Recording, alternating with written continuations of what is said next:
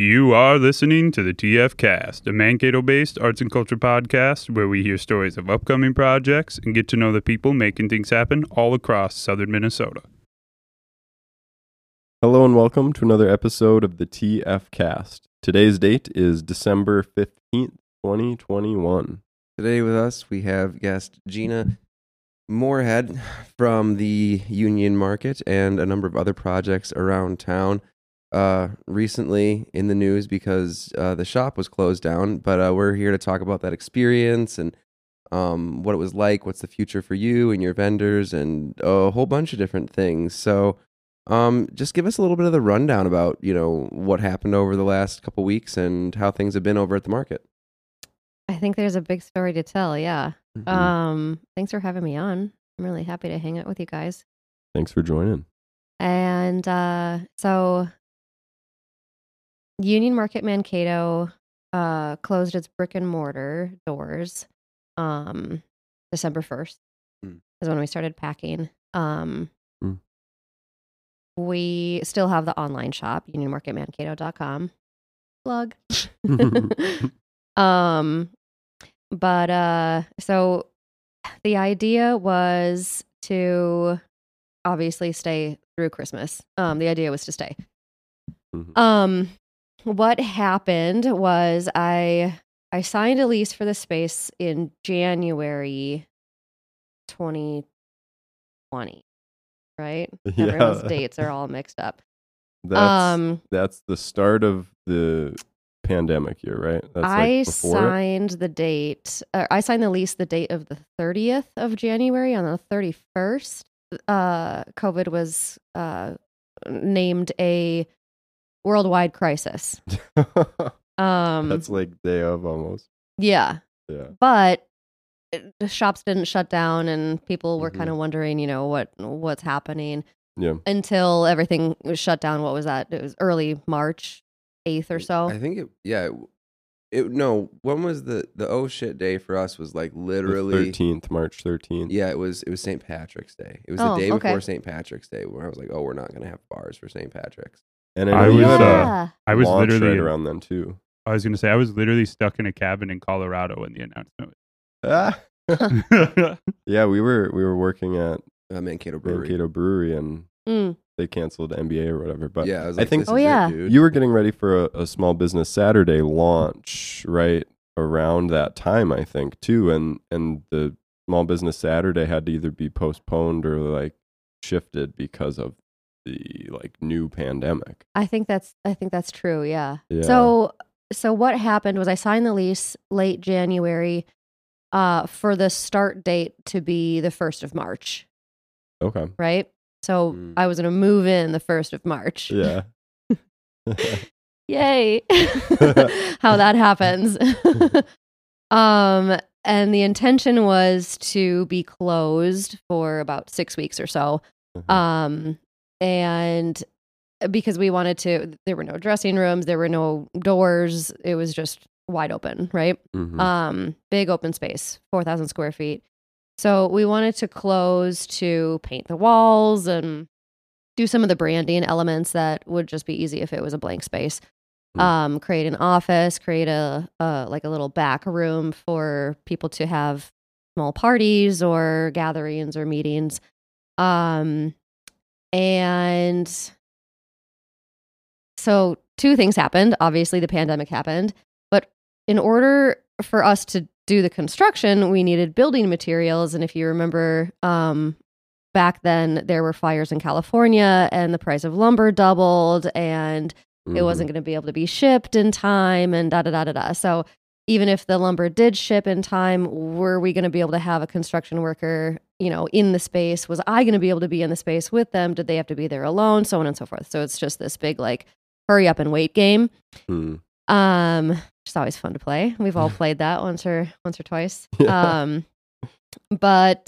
So we were waiting to start construction for months. Finally, we were able to, get some walls up, and once things were, greenlit, then they really did happen pretty fast. But we were behind by a few months at the very start. So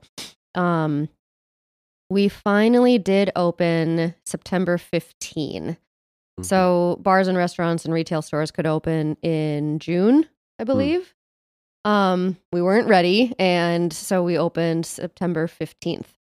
And it was great. You know, we had an awesome month. We had an even better October, an even better November, a really great December.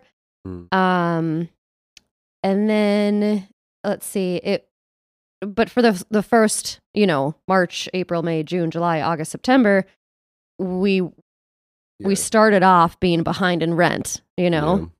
And we were getting some income coming in from this angel investor, so I didn't think that I was going to qualify for a PPP because you know, we still had our jobs. Payroll was in action, you know. So hindsight's 2020, obviously.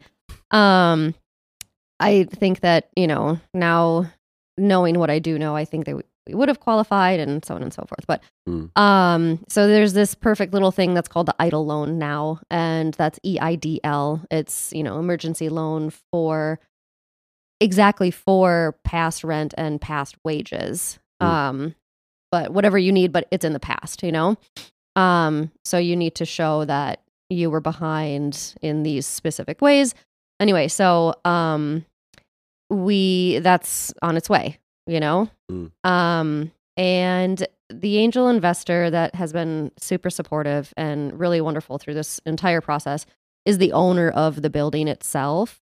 And he, you know, wanted this community to thrive and wanted there to be, you know, not just this like really cool shop on the street, but the comic book store and the coffee shop and another coffee shop, and, you know, see that place grow and thrive.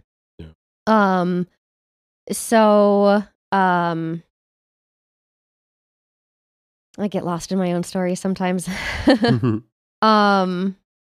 So the investor was also the owner of the building? The owner of the building, but not the leasing agent. Oh. So the leasing agent is supposed to be the person that gives me the keys, provides, you know, the common areas are clean, paper towels, toilet paper, blah, blah, blah, all that jazz, you know, for the common areas and for the building at whole. And if there's, you know, flooding in the basement, or if the shovel or if the sidewalk needs to be shoveled or whatever, that's their, you know, responsibility. Yeah. Okay. I moved in and it was this 10,000 square foot. Well, I didn't move in. Okay. This was even a year before I took over ownership. I started being involved in the market as just the general manager. There was no owner. There was no DBA. It was just a little project that the leasing agency, CBC, wanted to have. You know, they wanted to create this market in Mankato where there'd be a whole bunch of micro stores. Yeah. And people would rent out their square footage, have their own hours, do their own thing. It's more successful if there's borders and walls and security.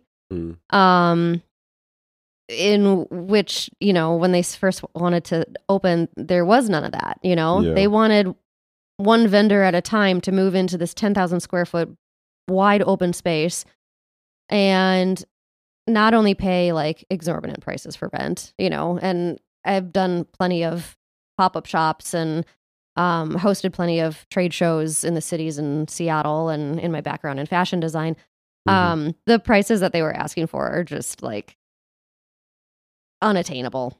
You know, how much can a vendor typically determine to make? Because I mean, I've heard of people. I know they do stuff like that over at Vagabond Village. You can rent like a little bit of space or something. And like what is exorbitant prices when it comes to like that kind of space? Well, they wanted to rent out like the 2 spots in the front windows. You know, they wanted to rent a 20 by 20 space for $1,500. And then the prices go down as you get further back. But okay, so say I move in as a fashion designer, right? And I have my racks and I have my table and I have my, you know, here's my little pop-up shop or whatever. That's not a pop-up because it's a permanent thing, because I pay my rent monthly and I'm not going anywhere. I don't just bring in my stuff and bring it out. Okay, so then what if I'm the only person in there for months and it's just me in this little corner by myself. You know, Sure. that's not really. And that's kind of What's the vision there? You know, that looks like a. Okay, so then let's say that you guys move in and you have your studio next to mine. Yeah. But you want to operate on Tuesdays and Wednesdays. I'm not going to operate on Tuesdays and Wednesdays. Hmm. So there's no walls. There's no security. So it wasn't a good plan. So you know, for people that may be unfamiliar, if they've only been in there recently, or maybe they didn't see it earlier, like it was the one entrance and then right? it was wide open, Right. except for a little bit of separation in the back, which was at that time a yoga studio. Yeah, and it still is a yoga studio. It's just no longer Sun Moon Yoga. Now it's Yeah. rented out by the YMCA. And so, yeah. like you're saying too, is that operations became basically impossible because of scheduling issues with like having someone be there all the time and Right. And then you Yeah. walk in the door and let's say that you're, you know, someone wants to shop with me and then they want to shop with you and then they want to shop with them, but their hours aren't the same as mine. And then they have to do a transaction with you and a transaction with me and a you know, so it's a flea market, you know, it's a flea market that has no safety and security, basically. It sounds like what maybe happened then, and correct me if I'm wrong, is that you tried to change the dynamics of the space and make it the union market. Is that right? Is that So a transition that kind of happened? So I pitched the idea that, you know, bring me on as the general manager. I'll take care of one transaction, one counter, you know, and these different vendors who they can't like pay for square footage and, you know, be the makers themselves and be the shopkeepers themselves. And, you know, it's just, so I'll be the shop girl. I'll take in all the transactions. I'll divvy up who gets what. And then I'll send out checks to everybody, you know? Mm-hmm. And in replacement, you know, give me my space for free. And then the owner of the building was like, well, let's get this place up and running. So if you need to kick her some money, you know, do it. Like, I'll pitch in. Let's just get this place open. So it was supposed to coming soon, opening November 2018. We finally came to, you know, a deal in June, and we opened in June 2019. Right. They were looking for 20 by 20 spaces. Didn't really get all that many vendors for a 20 by 20. So then they went down to 10 by 10, then they went down to 5 by 5. And having a 5 by 5 space is like a shelf, you know? Yeah, that's because you need room interesting. around it. So you have thousands of items of inventory for all these different vendors, even if they have a 5 by 5 space. And then I'm supposed to take in the inventory and I'm supposed to pay them back. And so they signed 40 leases within the space and was just like, oh, just go talk to Gina and she'll get your inventory in like this, you know? And I'm like, I'm a bit behind. Is that a model that is typically used for that sort of thing? Is that something you're familiar with, or do you think it was a new approach to trying to manage a market like that? Well, I think that they're in the business of renting space and they're not in the business of retail or small business So it ownership. almost doesn't have to make sense in Yeah, translation. you know, they just wanted to rent out square footage on the floor. Sure. Yeah. well, And they got you to manage it, so yeah, that's true. That's true. So by the end of January, well, by the end of the year, they decided that 40 leases is too much to manage in one space. So we're going to close the concept. Gina, would you like to take on the space? You know more about this building than, you know, anybody. Because, you know, I got the toilet paper. I put the soap dispensers on the wall. Like, I installed the toilet paper rolls. Like, not sure what the property managers did, but it's a little sensitive. So I took on the 4,000 square foot space because at that time, the Rose Room had rented out the 2,000 square feet on the other side, which was great. They're fantastic individuals. they still? Yeah, yep. Cool. And the YMCA is still in the back. So those are still in operation, but the market side is pretty dark and empty. Wah, wah. Well, sorry, go ahead. No, go ahead. Go ahead. I was going to say, I know that what the market had begun to symbolize for people was really like a cool spot to go shop for. It was a unique space in Mankato, certainly. Like, I think that you couldn't go to a different store.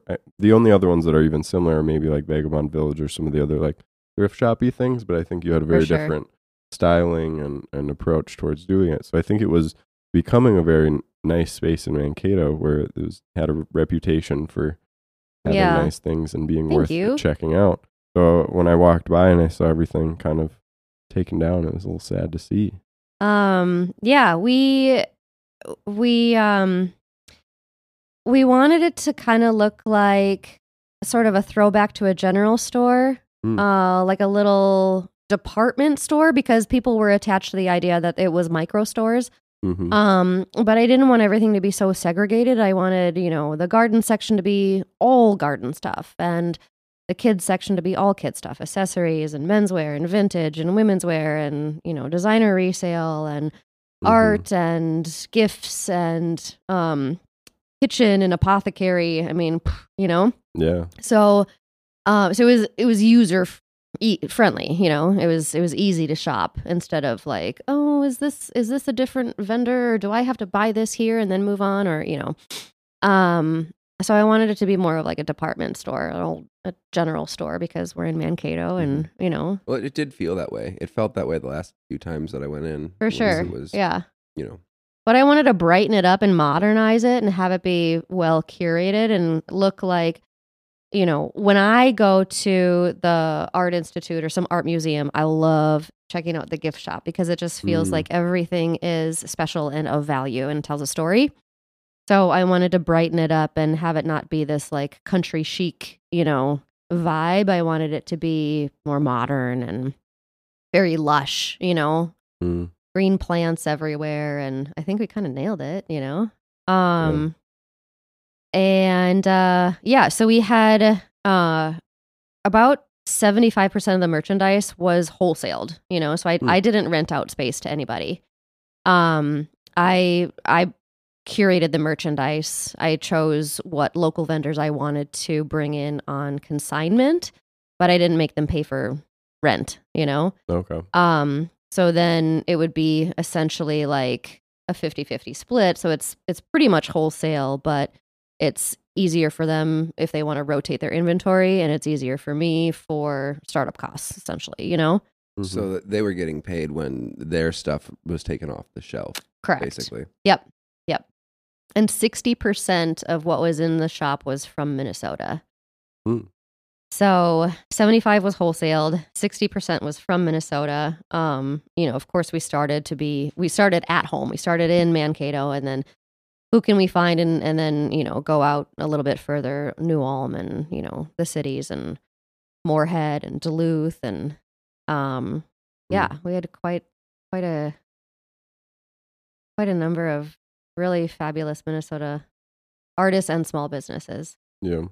And then we also jumped on board with the it's this, 14% pledge, 15%, but 14% pledge, where that percent of products on your shelves are owned by black owned businesses. Cool. So that was started by this young woman in New York, and I was like, yeah, why not? Let's do it, Even if we're just a little mom and pop shop, we're not Dayton's or Saks or whatever, but it's, I mean, well, when you have to have your morals. Curating your market, and you can probably do things like that Yeah. are a little bit more flexible. Makes sense.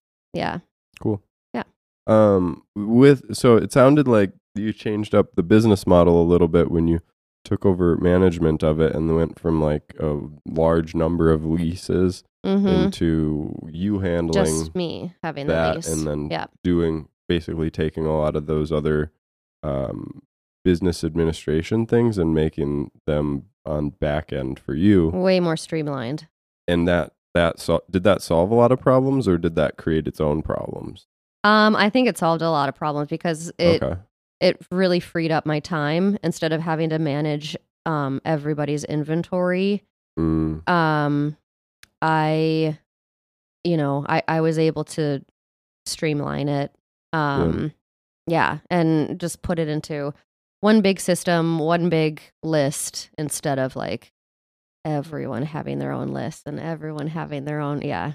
Because before they were getting rented out a spot of the store, and they would have to come in and monitor it, and then you had your separate and then transaction situations and scheduling. So and like I wouldn't be able to, as the general manager, that was their square footage, and so it wasn't okay for me to zhuzh it, or merchandise it. So if somebody dropped off their stuff and didn't come back for 6 months, and it would just be a stale part of the it's store. just this totally stale part, but I can't do anything about it because I'm not renting that space, Yeah. And so some people were super involved and some people dropped off their stuff like it was a garage sale, But and did that situation specifically get better when you changed the model? Did why enthusiasm from the like artists and creators were they more into it? I mean, I only invited people back who I knew were interested and involved. Okay. So it got better by you filtering a little bit. Yeah. Yeah. And how many vendors were involved towards the end of the thing? 75.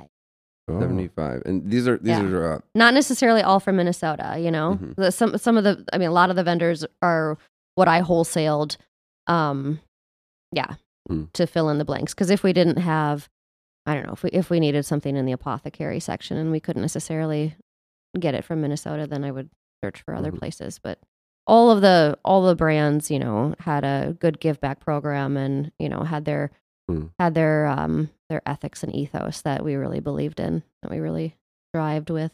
So what is going on with the brands now, and like what happened at the end in general? Like when, you have like all of these different people who have their property there. Right. Like what happens in situations like that? Well, for the property that I didn't own, that I didn't buy outright, I just got to talk to them and say, hey, we got the rug slipped out from under us and we have a lot to talk about, but I need you to come pick up your stuff and I'm so sorry, but let's have lunch later. But, if you could come pick up your belongings, then that would be great. So let's just start there, Mm-hmm. Yeah. And that was 14 days ago. So it's all cleared out now. And then the rest we packaged up. I have it in a little storage warehouse kind of a thing, to do online sales and so on and so forth. So we packaged everything up. We moved everything the next day. We sold a bunch of fixtures the next day. That Saturday and Sunday, we were up in the cities to do pop-ups.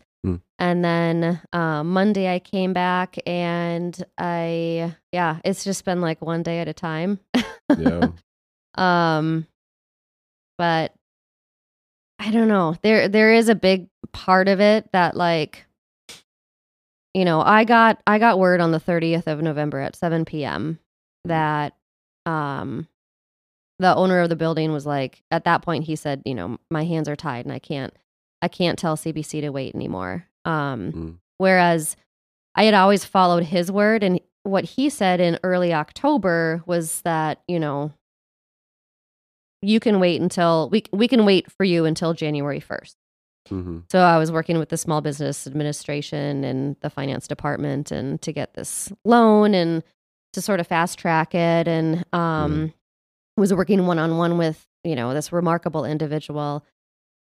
And but then we got, so we were okay with the building owner and we weren't okay with the leasing agency. So there's some disconnect, unfortunately. It's a shame, it's really a shame. So that's what caught me about the story in general. Like when I saw the KEYC stuff, I was like, why? Like two things about it didn't really make sense to me. Is one, that it was a surprise to you in any capacity. and the other that if they were looking to collect money that was previously owed, like why they would Close during Christmas. why would they want to make that decision? It seems like the least likely path with which they to get would do more that. money back. Yeah. Yeah. So I was looking at it like it like kind of baffled me. Well, yeah, and when I was talking to the owner of the building, he's like, "You're good until January 1st," and so I always was reliant on his word because he could kind of get the dogs to stop barking a little bit. Mm-hmm. And then the November 30th, he's like, "Shoot, like my hands are tied," and I and at that point, like whatever he said after that, I mean, my ears were ringing because I everything went static. I'm like, this is what this is what shock feels like. I'm pretty sure, Yeah. I think I'm in shock, So, and then CBC Fisher Group was like, please be out by 8:30 tomorrow morning, December 1st. And I'm like, okay, like I will try, Thanks. called me, they're at the door at 8:30 in the morning, and they called me and they're like, so we're here and we're here to pick up the keys, and it looks like you haven't started packing and like nothing has moved. And I'm like, yeah, no crap. Like, yeah, sorry, I didn't call my like 40-person team in to come do it last night. I mean, yeah. Well, did this stuff all got out safe? Like people have their products now returned to them. Yep. And everything is good in that regard. Yep. Yep, that's right. But what's going on with a lot of those people? I mean, did a lot of those folks have single outlets there, or were they selling on their own? Yeah, it's actually I mean, my heart is just goes out to these individuals because like they didn't have a brick and mortar themselves, and they are local and they're here and they're so extraordinarily talented. And last year, most of their business outside of the market was on fairs and festivals, which didn't exist, right? This year, they were able to go to some fairs and festivals unless they got pregnant and had a baby or got sick or what, a handful of other things. And so the market was really a lifeline for a lot of them. And I invited a couple of, my very favorite people to participate in the KEYC interview. And yeah, my heart just like melted, because I'm like, I want to help. I'm such a small business advocate and creative small business advocate. And at that point I was just like, Yeah. Yeah, I mean, your hands were, actually tied. Like, there's nothing you can do in that scenario. Right, yeah. Respond and organize to what's happening. And figure out what the next game plan is, you know? I'm sure everyone has the exact same questions, too, because reading it, a lot of it didn't add up, yeah. Well, at the same time, like, you have a news story, and if they give you 2.5 minutes, that's pretty gracious, Yeah. But you can't tell this whole story in 2.5 minutes. Not possible. Exactly. And I guess the odd thing from the story was I after reading what they said, it seemed like there was like a hang up on your loan or something. Like there was some kind of like crosstalk that was going on where it's like, I'm waiting for this money to come through, and then they're just like, no. Right. So what's going to happen with that money? Is that still something you're applying for? Or? Yeah, it's still on its way, Union Market Mankato still has the application in for the EIDL loan. And it should be here by the end of the month. So what is that going to be used for? Is the Union Market going to pop up somewhere else? That's supposed to be used for back rent and back wages. So that's what the funds were asked for to be allocated for. That's and then we also applied for a couple loans through Region 9. That's more of a local chapter. Development stuff, right? Yeah. So that those two that come through will be helpful in moving forward.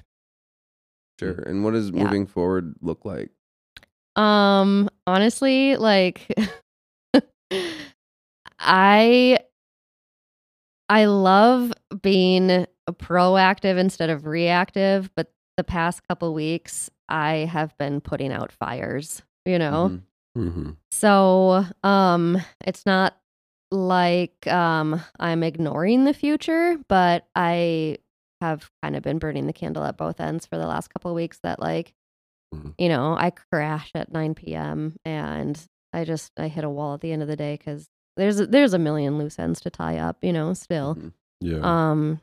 Yeah, fortunately I have a wonderful support system, within emotional support, legal support, financial support, like Mm. friends who want to help me get the message out. Um it really feels good like when your house is on fire and then your friends kind of all come with a bucket, Mm. Yeah, that's pretty remarkable. So, I feel very lucky. Mm. And the message, you're just talking about getting the message out. Is that like in terms of like the people who you were working with previously, like tying up their loose ends or? Well, just the message of like, wait, why the heck did it close? Because I'm sure everybody has been scratching their heads. Like, Mm-hmm. number one, this was a great place. Number two, it's Christmas. Yeah. Number three, it seems pretty abrupt, Mhm. So I wanted to clear up a little bit, like, what happened? Yeah. So we were waiting for the loan to come in, and one party above me said, no problem, I can wait. Another party said, Yes, problem. Mm. GTFO. Yeah. That unfortunately will So, happen from time to time. yeah. So as far as I know, there's no plans for anything to move into the space. It's not like they had somebody, Lined up. lined up. Yeah, looking to rent it for the month of December. I don't know Yeah. anybody in their right mind who would rent a space in January or February because it's just not a. So it'll likely sit empty for Oh wow. who knows how long. Yeah. At, bad. I don't know exactly how to ask this question, but I'm curious about to what level the market was sustainable, either within the context of the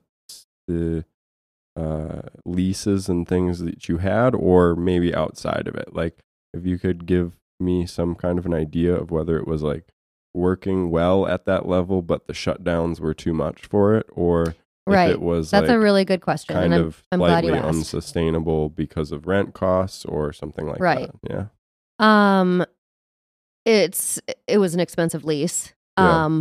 But every month we were selling more and earning more and bringing in more vendors and rotating out merchandise, and it was getting better and better every month. But we still had those COVID months of 6 months of back rent to pay, Yeah. and that it wasn't getting paid off fast enough. Sure. So that's what the idle loan was for. So you were able to show growth, but it wasn't like at such a speed where it was easy for you to Right. like write off what was like having horrible shutdowns. Like, you couldn't make that go away. Right. Having a horrible shutdown Yeah. and having, double cost for construction materials. It changes the P&L on your first couple of years probably a lot. Right. And if you had more than a year to pay off those COVID loans, like, fine, But we had a matter of months. Yeah. Yeah. And retail's pretty quiet in the summertime, unless you're in like a big vacation town. So, Mhm. Mankato's a really big, student-driven city. Yeah. And professors and everyone who works at the college and participates in academia here is helps sustain the city. And so when everyone went home for June, July, August, then it got pretty quiet, unfortunately. I do think people always forget that there's like 15,000 students or something. Like, it's Yeah. a huge number of people buying Yeah. things.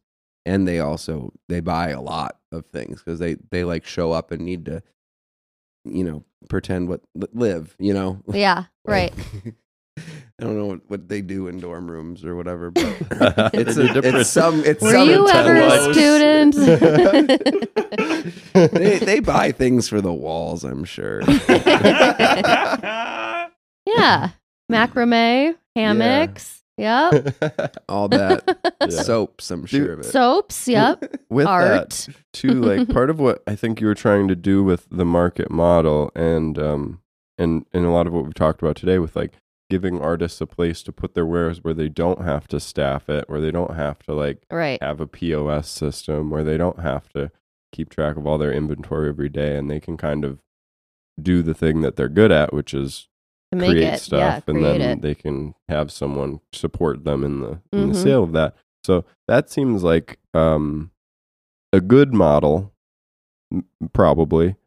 And I would wonder if you have any insight into whether it's a good model given the transition of, I guess it's partially a pandemic transition, but it's been like a long-standing one too of people going to malls and stuff less, and generally doing less in-store shopping and more online. Yeah. And I wonder, I know because you had an online part too, and the physical space, I wonder if you have any insight into like what that transition was like, either for your store or in general. Retail brick and mortar locations are tough, but we really wanted to create more than just a shop where you can buy stuff. We wanted to create a very cool vibe. We wanted it to be really welcoming and comforting. And if you want to host a class or have an event or have a private party, that was something that was available. Yeah. Where it was much more interactive than just transactional. So in that regard, I think that those kinds of active spaces that are. They can kind of pivot and swerve a little bit easier than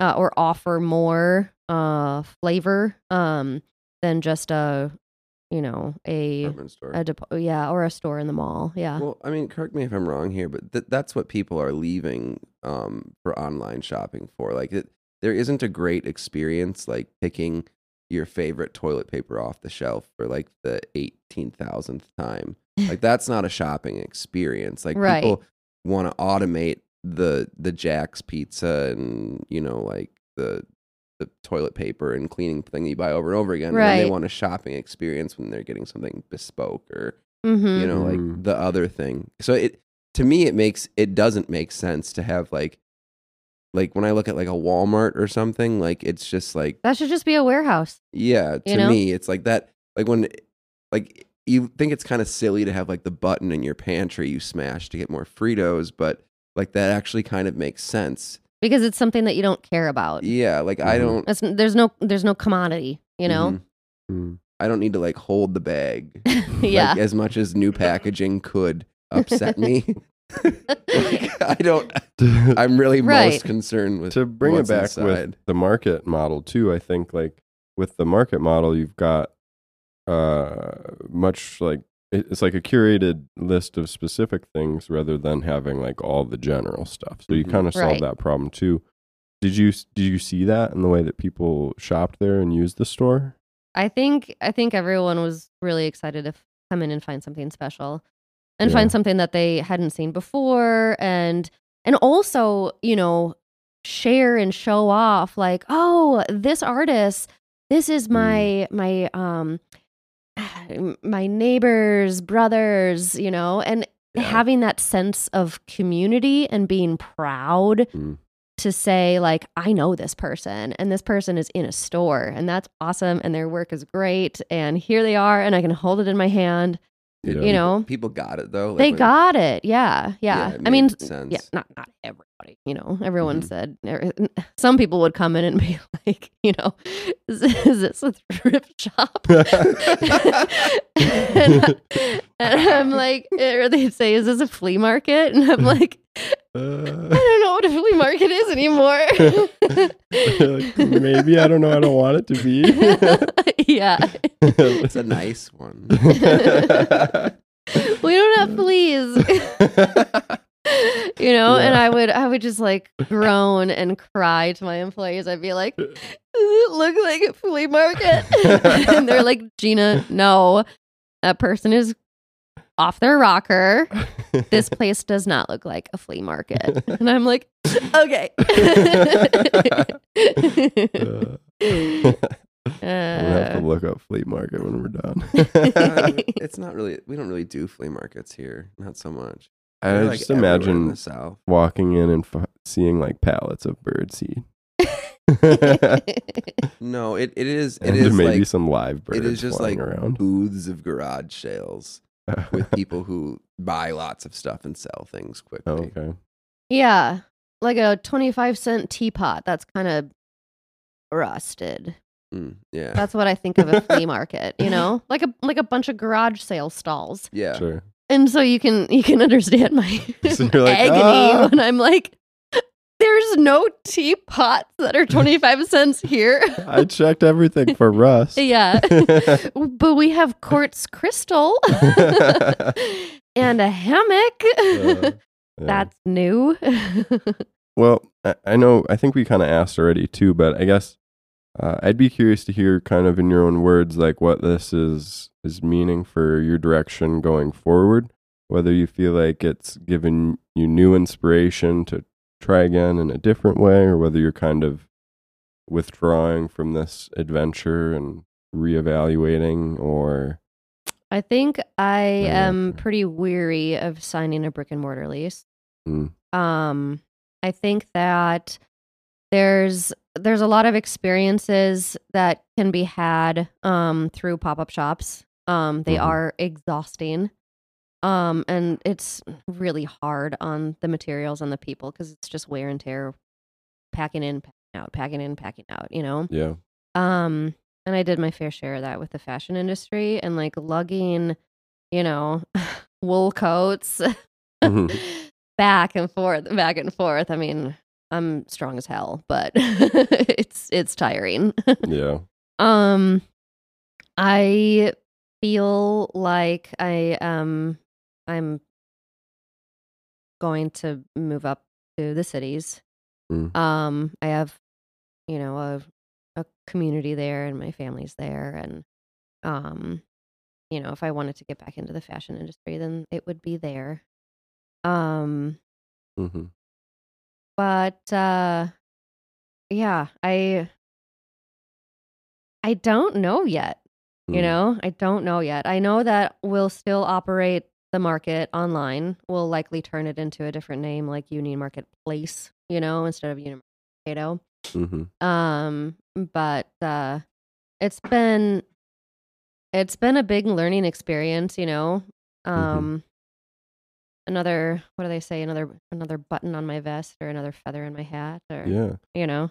Well, that's kind of why I asked too, is I know that you've had a number of different entrepreneurial adventures where like you've done some fashion work, you've done some work with creating clothing, and now this was trying to operate like a market. So kind of pulling that all together, I wonder if you see like a better way to align all those things, or whether you're just like, well, I think I'm gonna have to make a vision board. Maybe that's you know, I went to school for fashion design for 4 years. Learned how to be a designer on the computer. Graduated in 2007 when the economy crashed. So first bump in the road, check. Went back to academia, you know, safely in academia to wait it all out. And that's when I got my master's in apparel design. So that's when I was more of the, you know, I was the one-man show in the couture room or whatever, you know. So I learned how to do everything with my own hands, make my own patterns, sew my own things. Everything was, you know, I hired my own models. I produced my own fashion show. I did the hair and makeup, or, you know, had that provided. And, and then, you know, got my trademark and registration for Gina Moorhead and went through the intellectual property process and, you know, the Secretary of State and getting the brand. finalized, and then I did a little bit of work. Then I started building my brand, and I would do 2 collections a year, one in spring and summer, one in fall and winter. I found artisan tailors over in Vietnam, so I would go to Vietnam twice a year for a month at a time to build the collection, the samples, and the production for the next year. Because you're working a full year out in advance. Okay. And then I started doing that for others. So I not only provided the product, but I also provided a service for other brands that didn't have the time to go to Vietnam or weren't comfortable with spending a month away, or but it was really important to me for the quality control and to build those relationships and to be there, instead of just ship it off in an email and complain when it comes back when it's not right. It's like, well, anyway, so got that under my belt. Yeah. Did a bunch of pop-ups. I was sort of freelancing in the styling industry as well. So I would do lots of photo shoots and videos, not just for my own brand, but also for bigger companies like 3M and Target up in the cities, as a style assistant. And I really loved that. And to help make, the lookbook or the advertising materials and a little bit of everything in the creative process, participated in pop-up shops, put on my own pop-up shops, did trade shows, and so this was going to be the first like pop-up shop or trade show that was permanent, because I didn't know what else to do in Mankato. I moved here for a significant other, and I needed to find my little niche, and I think I found it, but I learned a lot, and something is going to come up on the horizon. I'm not exactly sure what that looks like, but I'm okay. I'm okay with that, right? Yeah. Well, it's a real bummer that Mankato lost it, because I think it was you did a nice job in kind of pulling together some of your previous experiences and bringing to Mankato something that doesn't exist otherwise. So I think that there'll be a bit of a hole where that may have been, but maybe some other aspiring creator will kind of get the thing going or something. Right. So. They did ask, the leasing agency asked me if I wanted to move to, I mean, I can't, I don't know if this is like a different building, maybe less specific, but general. Well, this might, I mean, this is part of the mystery of the whole, I'm trying to piece together some of the information that doesn't quite add up, but they asked me to move out of that space and into a different building on Riverfront. So it could be that, they have plans to develop Front Street into something completely different, because it sure does seem like there's one by one moving out on Front Street in particular, including, so I don't, maybe they're just trying to move people, businesses, and kind of play Monopoly and put this here and put that there and change it around as they feel. But, they asked me to move, and I said, oh, no, thanks. I kind of like it here. And they've asked another boutique to move, and she said, no, thanks. I like it here. And they're like, oh, it's a cheaper place. And she's like, no, I like it here. And they're like, we really think you should move. And she's like, no, I kind of like it here. And then they raised the rent by like $400, And so I can't speculate, too far, but I don't know what their vision is, why close down stores that people like. It's kind of a profit over people thing. Yeah, I mean that's landlording in general. Like I would just say that if anything, like generally, especially with a large firm like that, I think anything that's going to come up that's going to make them more money is just going to, like, they want to. That's what they're going to do. Yeah. And, if they got someone on the line saying that they love their space, Right. Maybe it's not enough money. Like I said, I have a really great support system, and I'm gonna, get to the bottom of it and Well, have some legal counsel, for business. that's also just a very common theme among, people who are working in the creative industries that we hear a lot is like, like everything's going well, and then you start to interact more with that overhead. Mm-hmm. And like that's when it's you're just dealing with a different type of person in general, like they're no longer concerned, and Mm-hmm. I'm sure people can gather from my tone how I feel about it, but like it's just, I mean, for them everything is a bottom line, Right. so it is kind of like the never ending fight, like how are we going to find a way to do the things that bring people here and make us happy, and Right. Instead of just circling the drain. yeah, I mean, it's Yeah. one of the reasons why we're so highly mobile, is like, all of a sudden like everything would change if we were working Sure. in a studio space that required that, I think. I think too that's why even just I have some genuine curiosity of your experiences. It seems like you went into what is a pretty traditional retail space with a sort of alternative model, and I think that that's like an interesting case study in what could be done. Yeah. So I appreciate your insights and stuff like that too. What would your advice be for anyone who was looking to, do their own, like move from doing a pop-up shop to a brick and mortar place if they're a individual creative? I think maybe I would say don't do it alone, and don't do it with your own money. Mm. Get someone to finance you, to back you, to support you. Mm.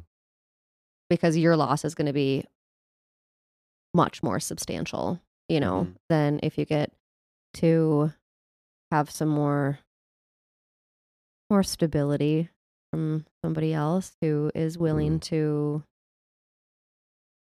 try to build the community, Yeah. Yeah, I would say don't do it alone. Ask all the questions that you can, like be extremely humble, like I decided right away that I was not going to see this as a fear of failure, episode. Like Mm. retail's hard. We had a pandemic, everything was stacked against us, except our amazing customers and good music in the shop, and but yeah, like don't see anything as a failure, because it is all a learning experience, and somebody out there has the answer and will give it to you because they know more than you, and maybe they're retired and they're bored, and like, so just don't stop asking for help.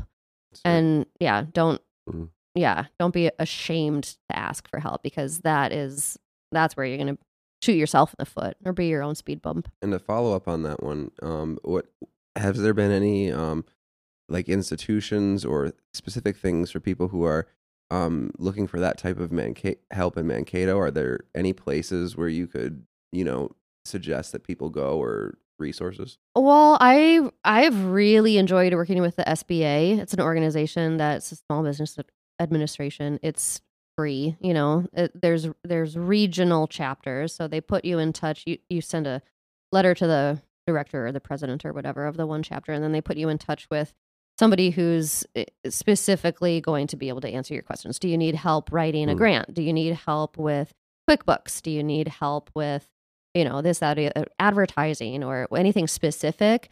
And then they get you in touch with a pro, also specifically here in Mankato, like Visit Mankato and Greater Mankato Growth have been instrumental in like supporting us and coming up with ideas of like, hey, maybe you should do a ribbon cutting, or hey, maybe you should come to this little business happy hour, I'll give you a pass for the first time, or just reach out to your community, and you don't have to feel alone. I mean, I know that a lot of entrepreneurs, and certainly creative entrepreneurs, feel alone because they're good at their creative part, but they're not necessarily good at like writing the business plan or doing the QuickBooks, but Mhm. that's okay because you don't have to be. Like, you can learn a little bit about it, and you should know a little bit about it.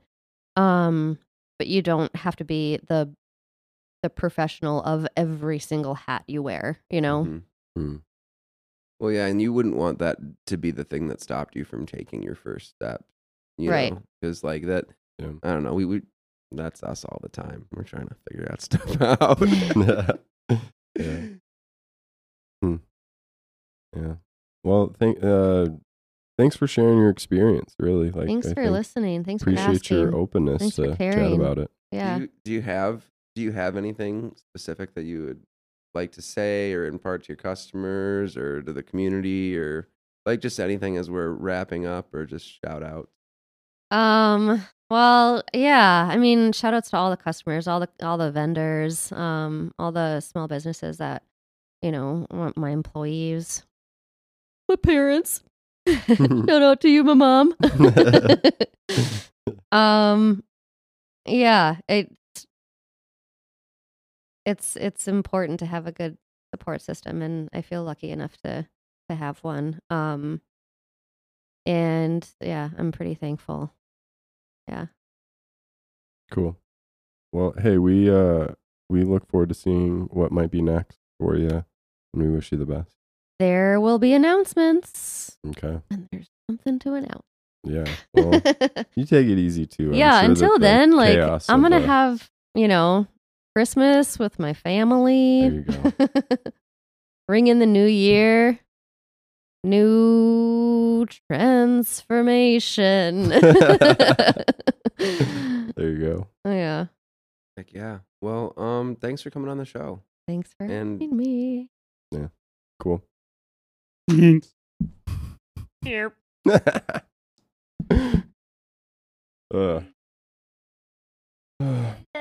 We did it. Thanks for tuning in. You can find show notes for this and every episode at triplefalls.org.